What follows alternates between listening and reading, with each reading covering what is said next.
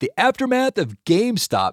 Who will be left holding the bag? Peter Hutchin of counsel at Norris McLaughlin joins us. I'm Lawrence Coletti, and this is Legal Talk Today.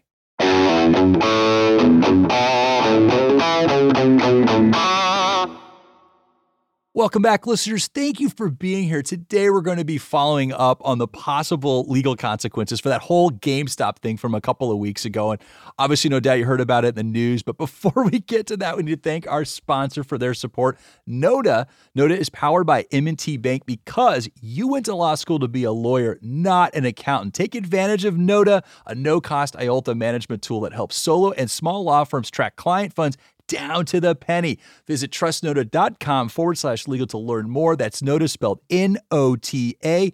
Terms and conditions may apply. All right, let's say hello to our guest, Peter Hutchin. Welcome to the show. Good morning. Well, thank you for being here with us today. You know, my producer, Molly McDonough, and I were trying to put this show together for a little bit. You know, obviously there was a lot going on with this GameStop. It kind of became a populist sensation on the news, sort of the David versus Goliath, and there was just a lot of back and forth about the consequences of it. But I'm glad that we got to wait for some of the dust to settle. There's been some, class action and SEC suit or possibly SEC interaction here with some of the players involved in this game. And so we came across some articles that you wrote, Molly did, that you wrote on your website there, the Norris McLaughlin website, which I thought really walked through the whole issue of these artificial investment bubbles. It's sort of that irrational human behavior that drives these bubbles to bursting, and people, the last person left holding the bag really pays the consequences for these investments going south after that last buyer, and it implodes and kind of, everything goes down in value. But this was a little different. This is a little different story, and we'll get into that a little bit, but I want to do the obligatory explanation of a short sale. So, Peter, I'm going to ask for your critique of this when I'm done. So, obviously, everybody's doing this on these podcasts, and one of the things I think they get too much into the weeds on some of the financial terms. I'm going to give my try at this and see if I do any better. So, just a real quick explanation, because I remember how hard this was for some of our listeners out there when they took the bar exam, the short sale. Short sell, you're trying to make money off a stock that's going down in value. Now, how do you do that? Well, you do that because you're selling it today. You don't own the stock today, but you're selling it with the notion that you're going to buy it back later for less. So let's say you sell the stock today for $10. You know it's going to go down to $5. You buy it at $5, your profit is $5. That's how you make money on a short sell. Now, this is how you lose money on a short sell. So let's say you sold it today, don't own it, but you sold it today for $10. You have to go buy it back, and it goes up in value. Now it's $15. So you have to buy it back. You already sold it for $10. You lost $5. So hopefully that made sense. What do you think? Peter, did I do okay not overcomplicating that? The only thing I would disagree with is your characterization of the initial short sale. It's not that it's going to go down. It's a bet. It's a lawful bet that it's going to go down. And short selling is actually a very important part of price and pricing in the market. It's true for commodities as well. And it's a well-recognized and historic activity. And it is a bet by the short seller that the price will decline. In other words, the market price is higher than the true value of the security. And that's what happened here. And so there were several stocks on the table here. There was GameStop, which is a video game store that sells video games, physical copies of video games, like on discs and everything. And this is, obviously kind of an outdated model because a lot of people are downloading this onto their consoles via the internet.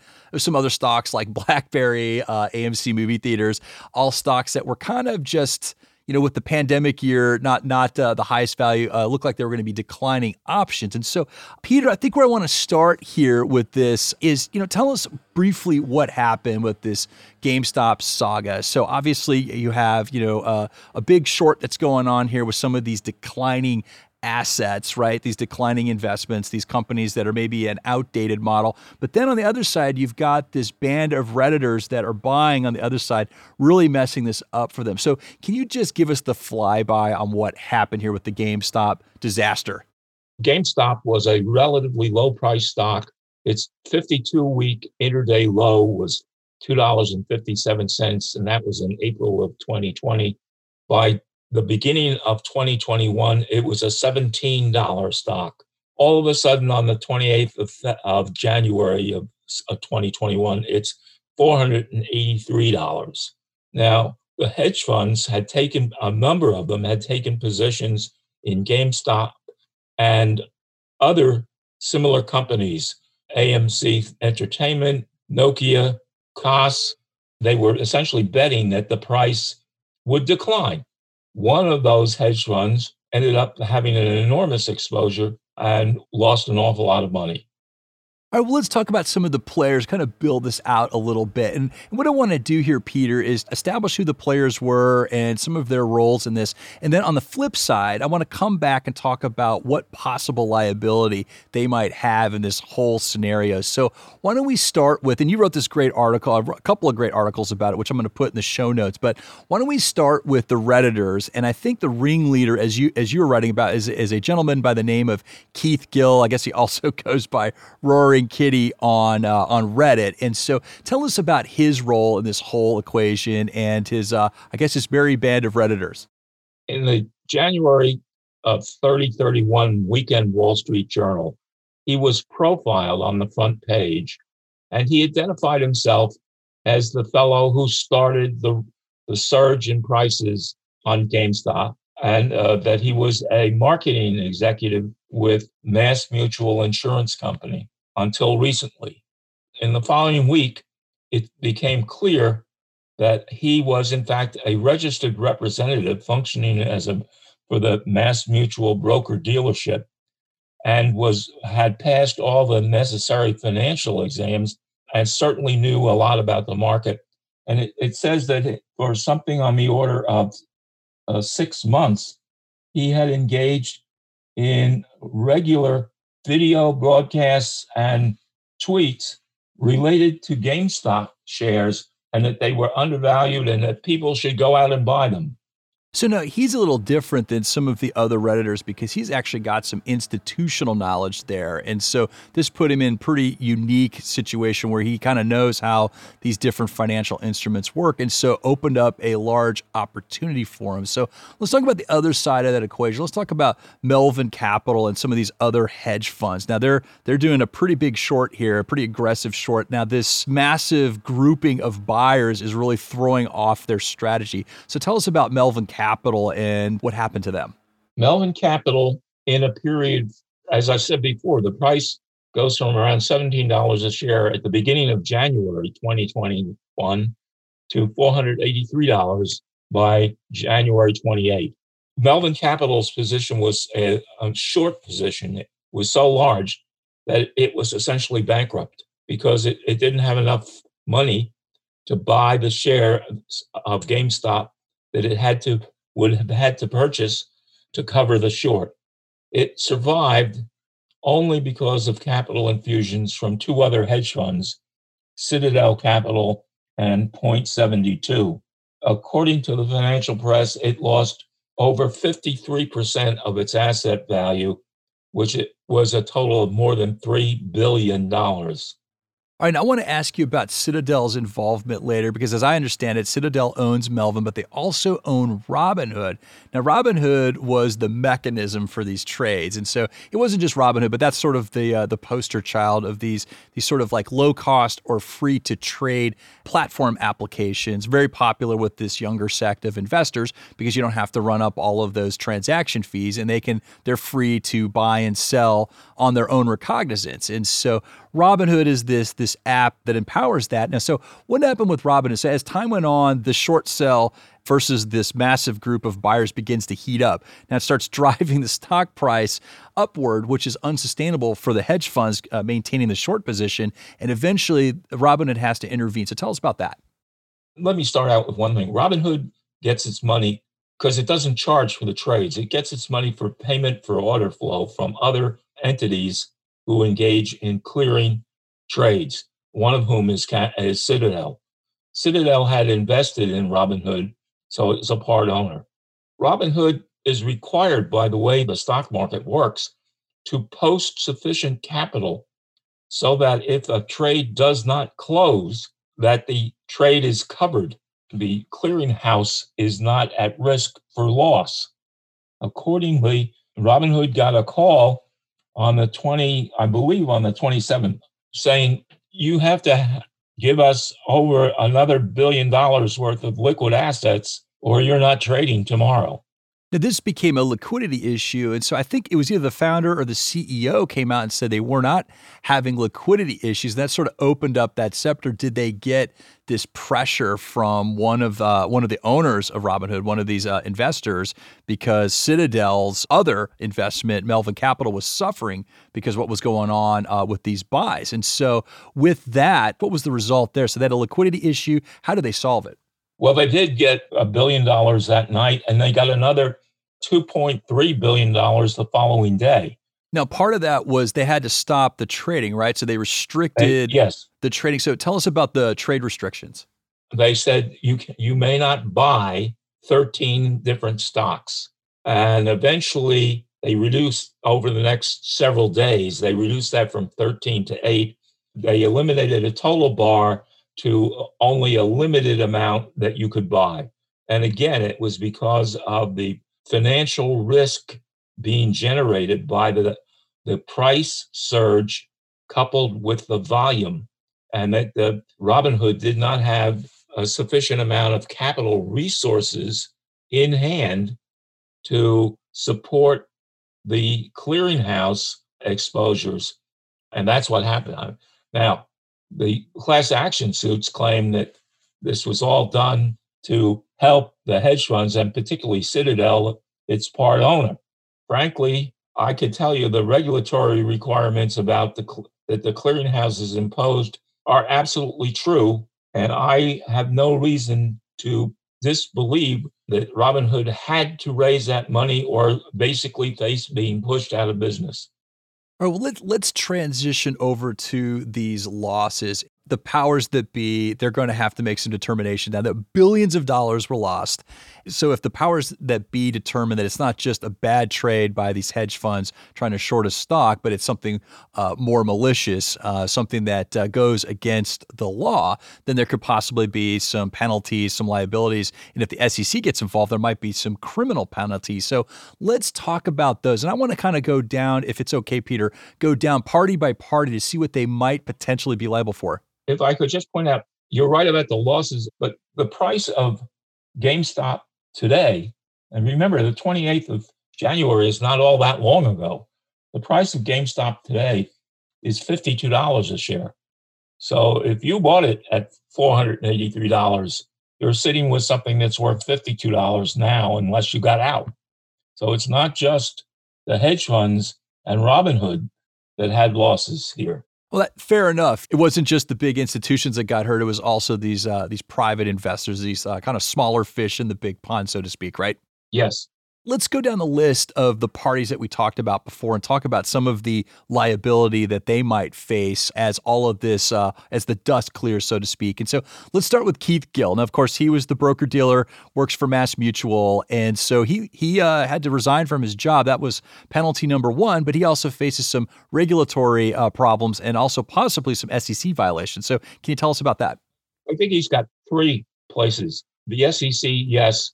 And even more significant is FINRA, the Financial Institution Regulatory Authority, which is a self-regulatory organization that oversees all broker-dealers.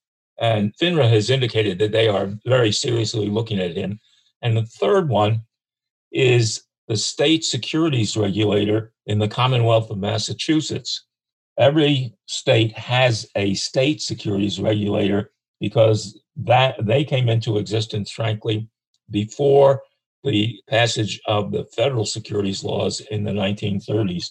The Massachusetts securities regulator happens to be particularly tough. They're run by Secretary Galvin, who is pretty notorious in the securities business. And they have already subpoenaed Mr. Gill because they want to talk to him about what he thought he was doing. Well, how about some of these other Redditors? And I think this is going to be much more difficult. As I was reading from your piece, these SEC violations may apply to them in antitrust, correct? And so to the degree there's collusion, and to the degree that collusion gets to a certain market size, they could be running afoul of the SEC violation. So can you walk us through some of that? It's very unclear how much that can be proven. but I thought it is something that is worth looking at. And it is my understanding that it's not just the SEC. The SEC, as I'm sure you know, only has civil jurisdiction and enforcement authority. It is my understanding that the Department of Justice is also reviewing this, and that would be potential criminal liability. There are also all kinds of possibilities here. To the extent there was any conscious collusion to do what happened, there may be legal responsibility for it. I do not know. I only know what I read in the papers, like Will Rogers. No, and I think that one's going to be one of the hardest ones to prove. I think there'll be so much expense involved trying to figure out who was colluding versus who was just reading a Reddit board on a topic they were interested in and decide it was a good idea to run long on a buy investment.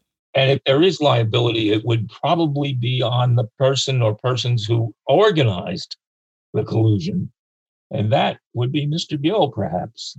All right, well, let's talk about a little different type of liability here. So Robinhood, as I understand, did some trade freezes, but I also heard that they actually sold off the property of investors that refused to sell. So they'd already made a ton of money. They can close their position. They've made a ton of money.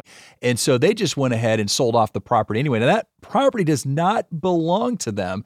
And so, there's probably some lawsuit right there, loss in property perhaps, or loss of an investment. So tell us about some of that with Robinhood. What potential liability do they have? You're correct, although a lot will hang on two things. First will be, what are the terms of the account agreement that the investor has to sign up when they start with Robinhood?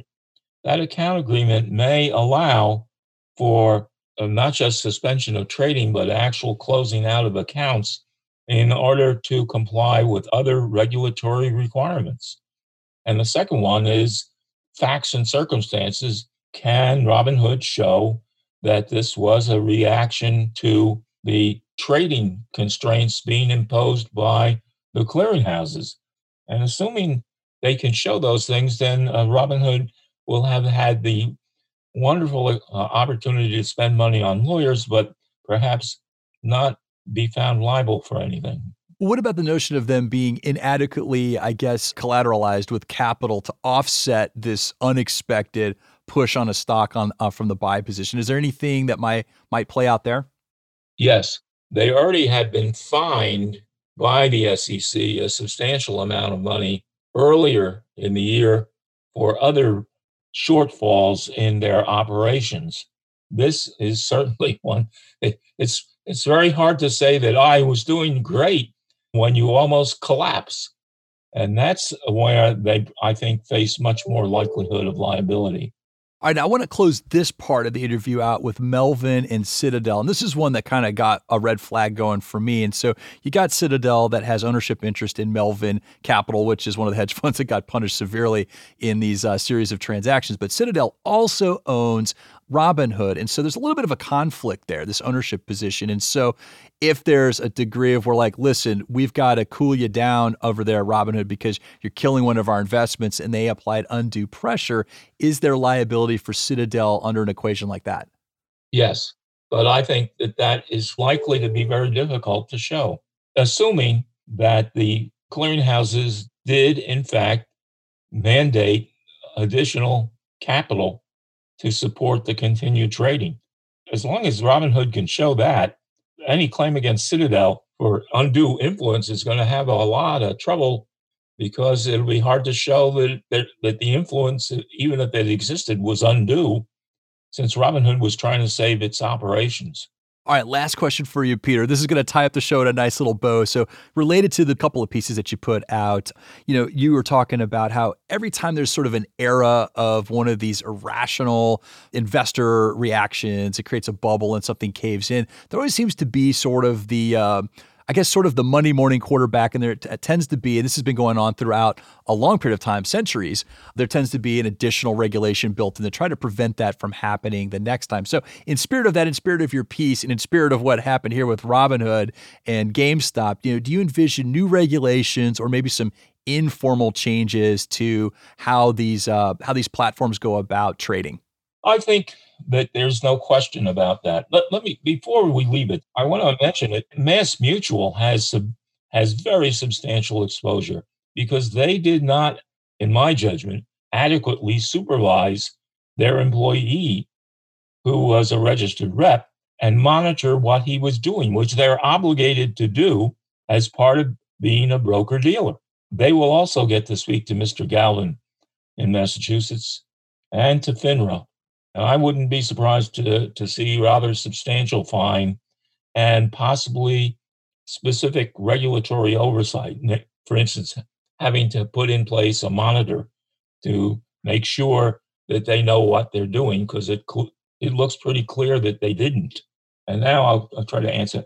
Yes, there are some things I think that could be done. There's no question there could be greater transparency. For instance, the hedge funds file 13Fs 4 times a year. They could be required to do that. That's a SEC form, and that's how you find out who's holding what. But there could be far greater transparency as to what short positions are that are out there and who holds them. There can be significant restrictions on how much of a company's stock can be shorted. In the GameStop situation, again, reputedly, the number of shares shorted totaled something like 140% of the total number of shares GameStop had. That strikes one as being just an invitation to excess, and in this case, gambling. There should be an ability to put tighter margin restrictions in place much faster than we're done here. And one of the things that people talk about all the time is that used to be a week to close on securities transactions. And then it was a wonderful thing that it was eventually brought down to T+3. And now it's been T+2, I think, for about 30 years. Someone told me that there have been improvements in technology. And a lot of people are saying, why the dickens don't we have real-time transactional closings? So you don't have that lag during which odd things can happen. That's something that requires regulatory action by the SEC, but it doesn't require congressional legislation. I think those are things that could be done usefully. Also, they could have more restrictions on when you can use options and various other things. I think those things could be done without a tremendous amount of adverse impact on the capital markets and without really affecting the benefit that short sellers bring to the pricing mechanism. And that's one of the things. It's important that anyone who's paying attention to me here understand that short sellers are not bad and evil people. They were attacked as though they were. But what they are price finders. And they're very important to the legitimacy of the pricing in our marketplace. No, I agree with that. I think that, but I also want to kind of be fair to the other side, although I think their motives were pretty publicly written. I think one of the rebukes they had was that some of these short sellers do get pretty aggressive, and in so doing, they do drive down the stock price for a company, and that can impact a company when they want to raise capital. But, Peter, I really enjoyed our conversation today. I want to thank you for being here with us. It's a pleasure. I must tell you that the capital markets have fascinated me for over 51 years. I've enjoyed the opportunity to be a player of sorts, advising people in transactions and such.